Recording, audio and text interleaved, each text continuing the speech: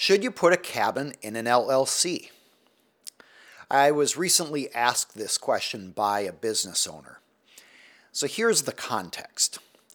Imagine that you are a business owner and you own a cabin, and you may have a lot of guests using that cabin. These guests might use it with you, but they might use the cabin without you present. Maybe those guests are using some of the stuff you have up there, like maybe the campfire, maybe there's some equipment, maybe they're swimming in a lake. And there are risks of drowning, of course. That's always present with a lake.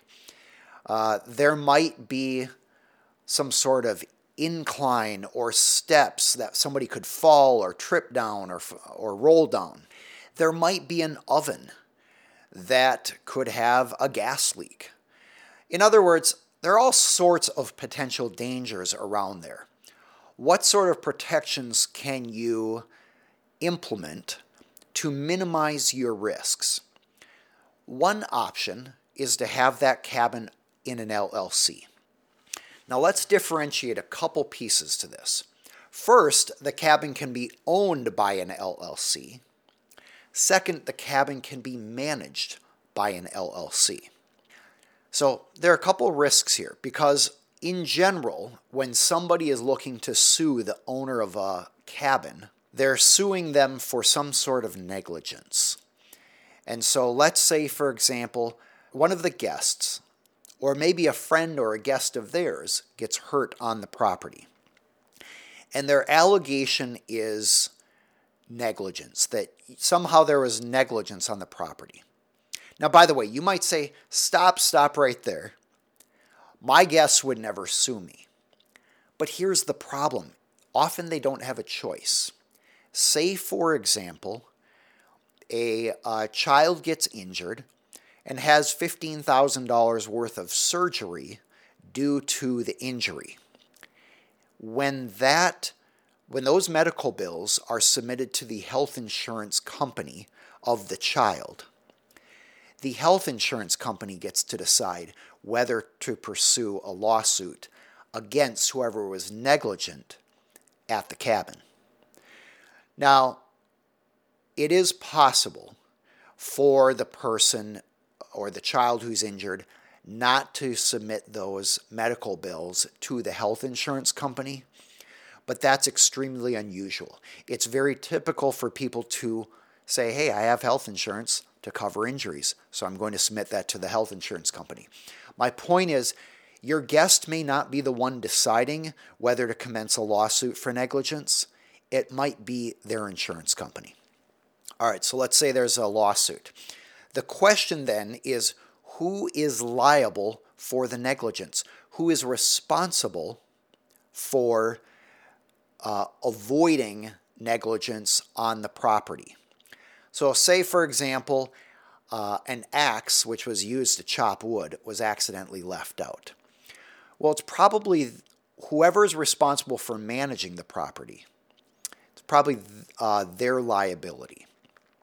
So what you can do is you can have an LLC responsible for managing the property.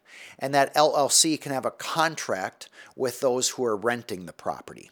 This is fairly typical in like the Airbnb option or VRBO. You are essentially renting from a company that's managing the property. And that might be Airbnb or VRBO. And behind that might be another management company, and that's the owner of the property may have set up an LLC for that. All of that can provide some protection as long as there's a contract between the guest and the LLC. But if you're not planning to have guests sign a contract, then they're not going to sue for breach of contract, or they're not going to sue for claims under the contract, and you don't have a contract governing that relationship, which means they're suing probably whoever owns the property.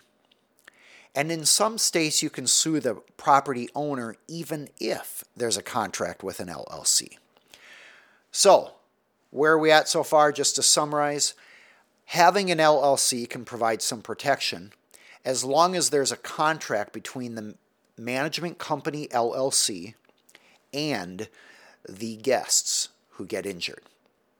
Now, another option is to have an LLC own the cabin, but you still have, that LLC will still have liability up to the value of the cabin.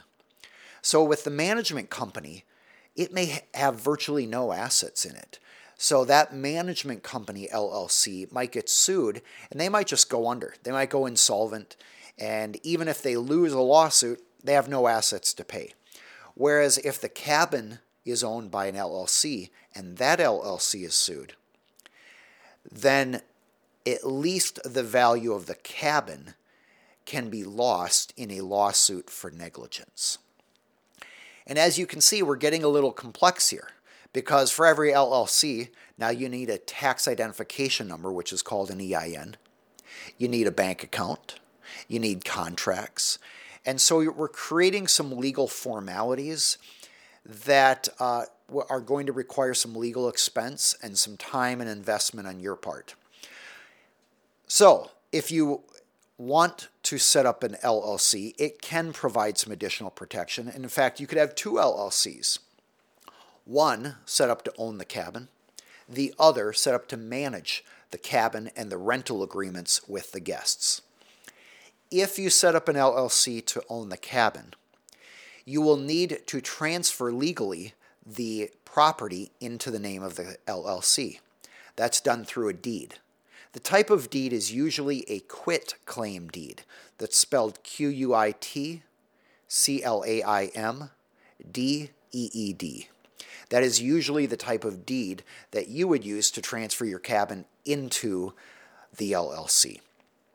One other consideration is getting insurance for the cabin. I actually think this is a great option for most people because it's an easy first step that just costs money to get some protection for any sort of accidents that occur at the cabin. All these LLC options add a lot of complexity. A lot of attorneys are willing to set up all these LLCs and formalities and contracts. It generates some legal income for the attorneys, and it provides some protection for you. But I think the most protection is usually through an insurance policy that is designed to protect you in case of these sorts of accidents or injuries. So my suggestion first is get an insurance policy that covers guests at the cabin. And then if you really want to protect yourself, or if you have a lot of assets exposing, so say you have significant assets yourself, or it's a very expensive cabin and has a lot of equity, you may want to talk with your attorney about setting up an LLC to manage the cabin and setting up an LLC to own the cabin. One other quick side note, if you have a mortgage on the cabin, there may be some complications with transferring the deed of the cabin into an LLC. Usually you can do it because you are still the owner of that LLC, but there are some complications that go beyond the scope of this video here. So hopefully that answers a question of should you put your cabin in an LLC? The short answer is it can provide some protection from liability. You'll need to think about whether you have a LLC for managing the cabin, an LLC for owning the cabin, or both. And either way, I recommend making sure you have a good insurance policy for any guests who are using the cabin. If you found this educational video helpful, feel free to subscribe here on YouTube, and you're welcome to find me on other social media channels. I look forward to seeing you in the future.